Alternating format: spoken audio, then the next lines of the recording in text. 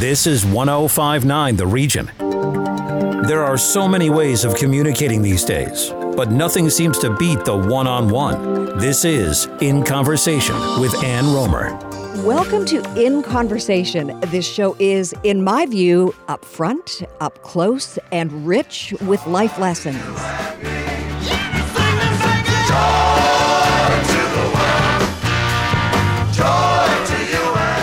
Debbie Travis, warm, wonderful, drop-dead gorgeous, a world-renowned lifestyle pioneer, home designer, television star, best-selling author, builder of a hugely successful brand and business empire, and the host of spectacular and life-affirming Italian Getaways. She brings joy to everyone she meets, joy to those she welcomes to her Tuscan retreats, joy to her fans and followers, joy to the world. Now she is sharing her path to happiness on a much broader scale and yet in a very personal way with her new book, Joy, Life Lessons from a Tuscan Villa. Debbie Travis joins us now from Italy. Debbie, welcome to the show. It's so great to hear from you again. Well, it's so wonderful to speak to you. Thank you, Anne. Thank you. Joy, Life Lessons from a Tuscan Villa. In the dictionary, the word joy, the meaning of joy is, quote, a feeling of great pleasure and happiness, end quote. Is that what joy means to you?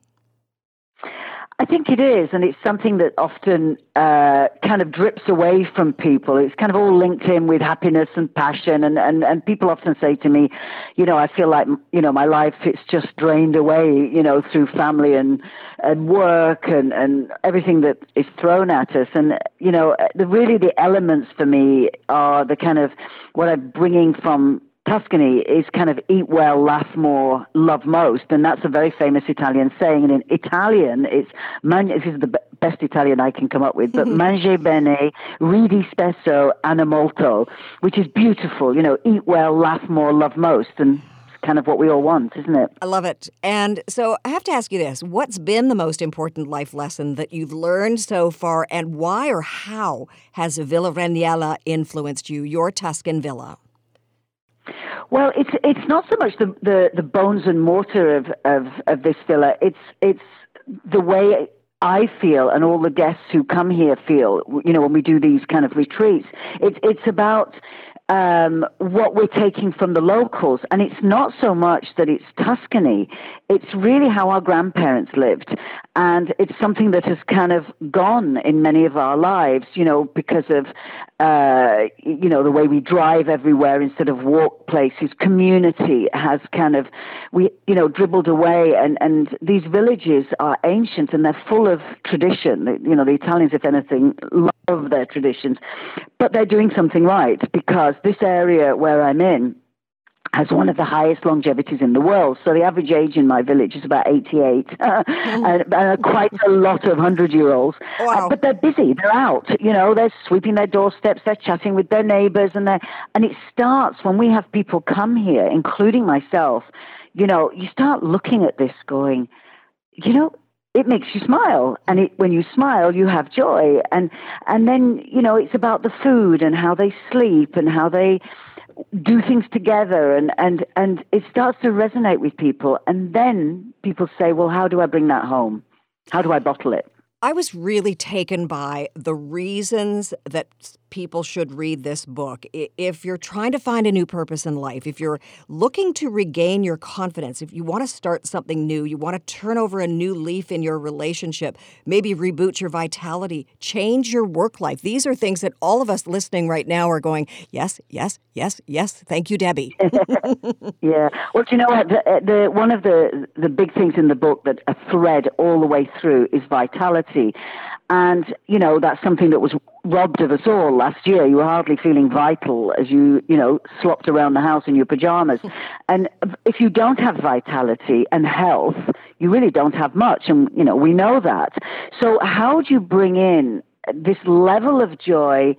It doesn't, you know, we're not saying every day you're running around grinning like a Cheshire cat. We'd be a bit weird, but we all want more of it. And the more I worked on this book, it was 3 years, the more I realized it is simple. It is the simple little things in life.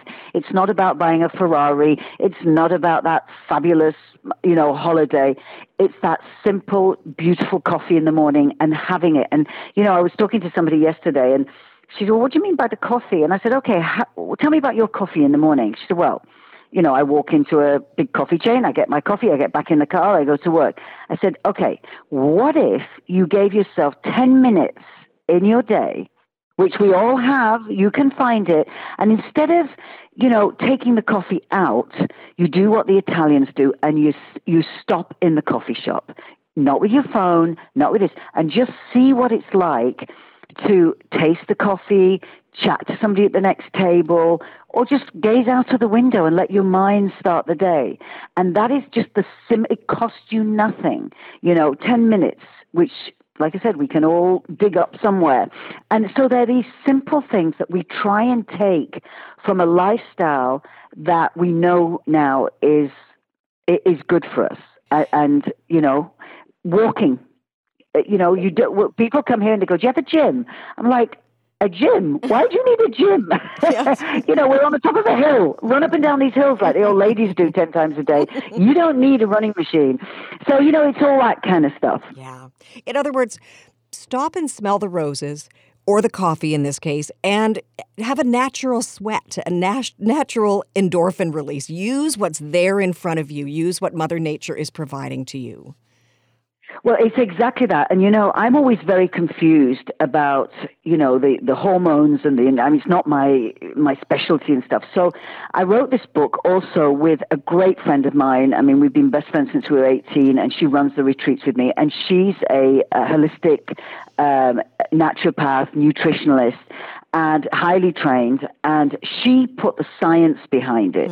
So I'm the layman, so I'm like, I don't get that. What does that mean? So I feel that if, she would explain it to me rather than in a scientific way, but she'd explain it as a, step by step, and then I can put it in. So there are these boxes throughout the book of, I tell them why, how the locals sleep and what are these certain things that they do.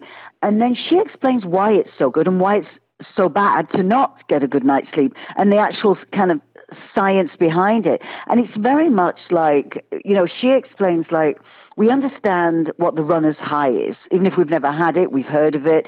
It means you break through the pain kind of thing. And, after 15 minutes, you get this sense of wonder, of a utopia. You're running, you feel great. But you also get that on things like a girls' night out. So when you go on a girls' night out, you're all having a fantastic time and you're laughing and joking and you go home and you say to your partner, I don't know why we don't do this every week. That was the best evening ever.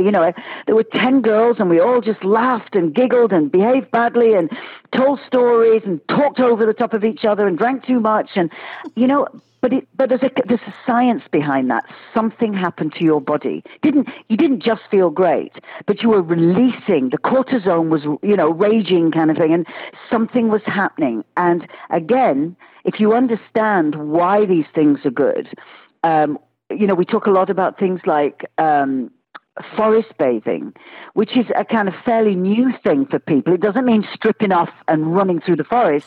It's actually, if you're anxious and you're worried, one of the most easy things you can do, even if it's the local park, is just go out for 10 minutes and go and sit under a tree. Go and touch a tree. Go and feel a tree. And it sounds something like weird hippy-dippy thing from the 60s. But actually, there is a science behind that. There's a wonder behind it. So instead of dropping a pill because you're anxious, try something that is there, right on your doorstep in nature. Or go and clip a plant.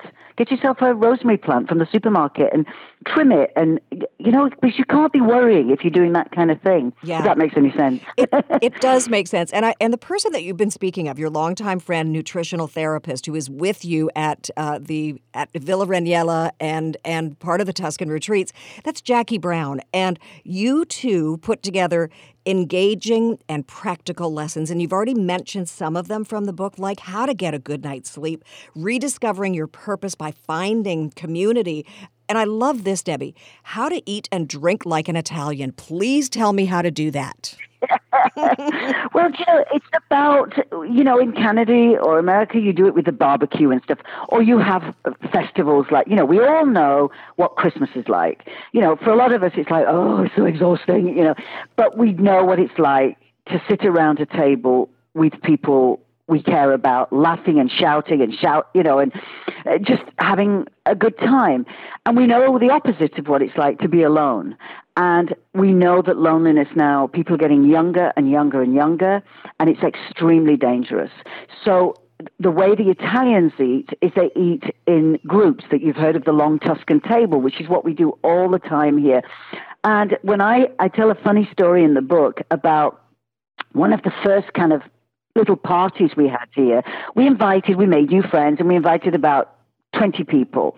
And we put this, the long table with all the mismatched chairs, and a friend of mine was cooking in the kitchen, and my husband, Hans, came running out, and he's like, who are all these people?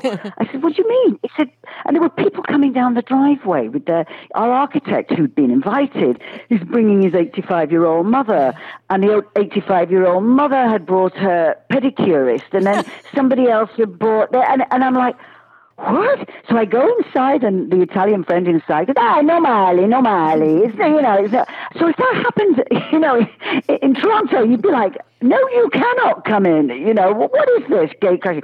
And we ended up with about 60 people, but it's normal. And it's just, you know what? They said, we put on another thing of pasta.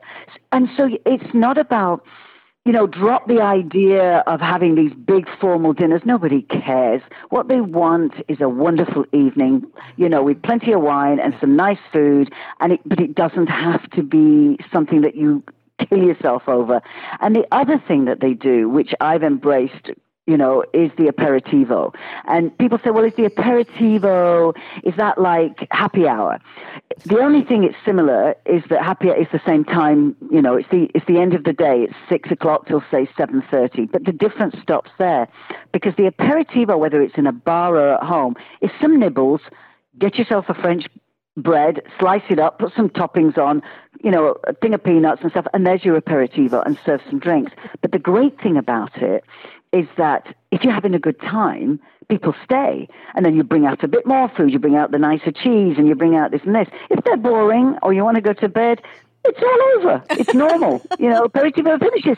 So we actually don't do many dinners now. We just say, come over for an aperitivo. And of course, they go on till 1 a.m. But so it's taking these simple tricks that this country does, and it has this, this art of doing nothing. But it's an important art. We're programmed to go, the art of doing nothing. Oh, that's not very healthy. That's not very progressive. It's not going to make me money, but actually it's going to make you live to 100 and healthy, So, yeah. I've known you for a very long time. I'm speaking to a very different Debbie Travis from the one that I knew, who was so hardworking here in Canada. You're hardworking in Italy. What has changed about you because of your new life in Italy? Well, now I'm putting toilet rolls in people's rooms. It's not as though I'm not chasing the wild boar off in the morning. Look, I talk a lot about next chapters, and it's not always that easy. And, you have to bridge one life to the next. And, one stress, is repeated in just a different way. But, it's a better type of kind of stress. And it's funny because, it's a big chapter in the book, stress, and there's no word in Italian for stress. Doesn't mean they don't have it, but it's not a prime thing for them. And because they solve it in other ways, their stress is, oh, mama, not that pasta again. We had ravioli yesterday. That's where you hear them screaming and shouting. It's usually about food. So life is good, and I love the television world. I was in it from the age of 25 at the BBC, and I love everything about it, and I loved my audience and stuff. Now I get to meet them, and I get to share stuff with them, and I feel really good here. You know, my skin glows, my eyes are bright. You know, my husband's the same. We feel, younger, and I don't know if it's doing what we love, because I loved everything about the other world, but we're much healthier. We walk more, we move more, we communicate more with people. We have a community, and we've made a community, because when you move to a new place, and at 29 or something, I moved to Canada and I didn't know anybody. And I remember then sobbing as a young mother, not knowing people, thinking, well, I'm going to have to do this on my own. So you create community, and it's not easy to knock on doors, but you make yourself do it, and bit by bit, you form friendships and things. And so we've done this here because, I don't speak Italian. I'm a disgrace, I have to say, and stupid, but I've tried. But we have lots of other friends, and I manage to communicate, even if they're Italian, just waving and gesturing and stuff, and nodding a lot. But you create communities, and that's something we have to fight to get back.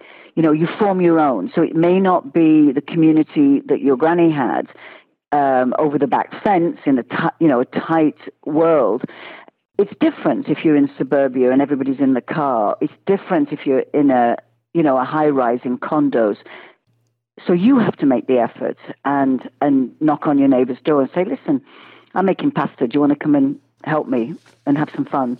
Yeah, don't be afraid. Somebody may shut the door in your face, but most won't, because everybody's in the same boat. I am inspired just listening to you. The book is Joy, Life Lessons from a Tuscan Villa. You bring so much joy to all of us, including me, and I thank you for being you, Debbie Travis, and thank you for joining us in conversation. Oh, thank you so much. Thank you. When we come back, the currency of gratitude. This is In Conversation with Ann Romer. Is there someone you want to learn more about? Drop us a line. info@1059theregion.com. Ann Romer will be right back on 1059 The Region. Welcome back to In Conversation with Ann Romer on 1059 The Region. From Debbie Travis and Joy, Life Lessons from a Tuscan Villa, to Michelle Bailey and her book, The Currency of Gratitude. Michelle is a powerful force in business and marketing. She's the founder of the Blazing Group, highly successful, and the creator of a razor-sharp branding concept, My Big Idea. She is the daughter of a Haitian-born physician and a French-Canadian homemaker. The family moved often, but always seemed to find its way back to Haiti for strength and inspiration. Michelle's parents taught her at a young age that the personal touch can mean the difference between good and great, that small gestures reap big rewards, and gratitude, its worth and its value, is priceless. The Currency of Gratitude is Michelle Bailey's way of sharing her many life lessons. It is a book that she hopes will inspire, ignite, excite, and energize. She joins us now in conversation. Michelle Bailey, what a pleasure to have you on the show. I'm delighted to be here, and thank you for including me. Michelle, what were some of the challenges you faced early in life as a woman wanting to set the marketing world on fire? And trying to get through the Old Boys Network was a really hard challenge. Trying to see and get myself heard with all the clutter going on out there was also a challenge, because I was a creative chick who wanted to use a business case to create strategy, using creativity to create strategy. Interesting that that's where your jumping off point is, but I want to go back further to your life. As you were spending time in Haiti, you were influenced by really incredible parents. Resiliency, tenacity, and being true to your values will get you where you need to go in life. And don't let your dreams die. And where does gratitude come into all of this? And I moved around in so many countries, states, and provinces until I was 18, that I really understood that when you are gracious and you appreciate people, it comes back to you threefold because I had no solid roots. So, gratitude, a lot of people see it as a way of giving back, a way of acknowledging that you are grateful. Some also see it a little negatively as a sign of weakness. Where do you come in on that? Gratitude for me has been my anchoring value throughout my life, and I have seen the value come back to me in such a compounded effect, both personally and professionally, that, Anne, I would say to you that it has enriched my life in so very many ways. No weakness, just strength. And the title of your book, The Currency of Gratitude. What do you mean by that? Gratitude is like money. When you invest it, it comes back to you. If you put the money in the mattress, nothing happens. The money is there when you go to get it, but it hasn't grown. So is the same with gratitude. Invest it and reap the returns. How do you apply it, let's say, first to your business life, to one's business life? Then we'll delve into the personal. I do it in a variety of ways, Anne. I do it by letting silence do the lifting with people. What that means is actively listening without waiting to answer and get a chance to talk. I give space to let people be. I am empathetic. I try to connect people to others. And I do little things to show that I care, and I pay it forward. And I also write a lot of notes and cards and deliver them through snail mail to people. Business is often thought of as cutthroat, and some of the people who are in business are thought to be ruthless. Where does your attitude about gratitude come in play? For me, Anne, it cuts through barriers. At the end of the day, we are all people. And all people like to be appreciated in some way, shape, or form. And knowing that we are all different, but to find the human element, and that's appreciation and gratitude, has made a huge difference in my professional life. And let's talk about your personal life. How does gratitude encourage a better, deeper meaning to life? That sounds so highfalutin, but a lot of people are turning inward, particularly because of the pandemic, and looking at their values and how they are going to now move forward as we move out of the pandemic. Well, for me personally, when you start to express gratitude repeatedly to people, especially because we've become so inward, it makes a difference. Let me give you an example.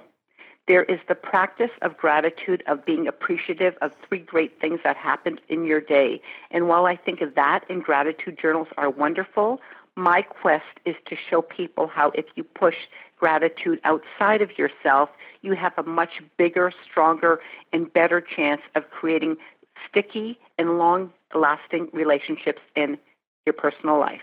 So give me an example of it, how it truly works. So you're having a day, whether it's your personal day or your professional day. How are you telegraphing this gratitude? Do you physically, verbally say it to the people you're working with or your clients or your loved ones? You said you write thank you notes, but how do you show gratitude without it being sort of milksoppy? And let's go back to positive energy. I have said throughout the pandemic, when you are having a really great day, you have a moral obligation to pass that energy along because we were all suffering differently and in our own way. I would call people. I would write notes. I would send emails. I would set up virtual lunches on Zoom. I would do whatever I needed to do to pass along that gratitude. And I thought that really helped not only me, but many other people in my life during these challenging year and a half. And have you noticed a difference in your business because of this gratitude that you show? And in the 26 years I've been an entrepreneur, gratitude has always been my standing value. I have lost and regained 3 major accounts, some multiple times through several CEOs, and I believe I owe that all to gratitude and how I've expressed it to these clients over the course of time. In the book, you have 7 writing prompts that help show your appreciation for the most important people in your life. And so here's an example. You say to yourself, or you write down, one word that describes you is. The next would be, you came into my life, fill in the blank. You bring me joy by, fill in the blank. You contribute to my life by, again, fill in the blank. So are you writing these for yourself, or are you writing them to send to the people you want to show gratitude toward? And I have sent over 300 of those cards answering those 7 questions to people, both personal and professional, in my life. I like to deliver them face to face, because when you read the answers to those questions, watch what transpires in the person's eyes that's looking back at you. They're overwhelmed, they're emotional, and they haven't realized the impact they've had on your life. But answering those 7 questions says it all. And it has changed, enhanced, and built me stronger relationships that I could have ever imagined. And do you use these writing prompts in your personal life as well, Michelle? I use them in my personal life, very much so.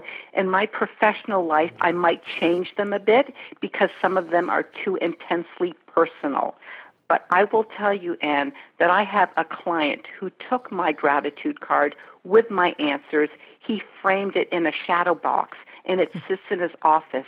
And he tells his wife, I've made a difference in this entrepreneur's life.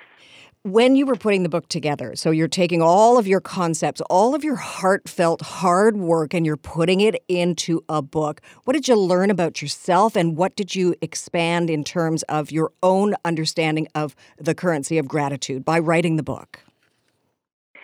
What it did for me, Anne, is it allowed me a vehicle to show leaders how implicit, easy, simple it is to express gratitude. And it's not just about note writing. I have many different examples, thoughts, and streams of consciousness and reflection questions to help people on their own journey of what matters most to the individuals in which they wish to be thanked. And notes aren't for everyone, but let me tell you, letting silence do the lifting and being present and giving people the gift of time are also very important. So here's a quote. It's actually the last line of your book, The Currency of Gratitude. Here it is. Growing your personal and professional brands is not about acquiring the latest and flashiest technologies, having the most money, or rubbing the right elbows. It is about enabling human connections with gratitude as your currency. Gratitude is a game changer. And it's all about connections, Anne, the thing that we have missed the most during this last year and a half, connections to one another, because that's really what matters. I am grateful that you have spent time with us in conversation. I wish to show my gratitude by saying thank you for being you. And the book is The Currency of Gratitude. It is a must-read on a personal level, but definitely on a business level. Thank you, Michelle Bailey. Thank you, Anne. Follow In Conversation with Ann Romer on Twitter at 1059 The Region. This is 1059 The Region.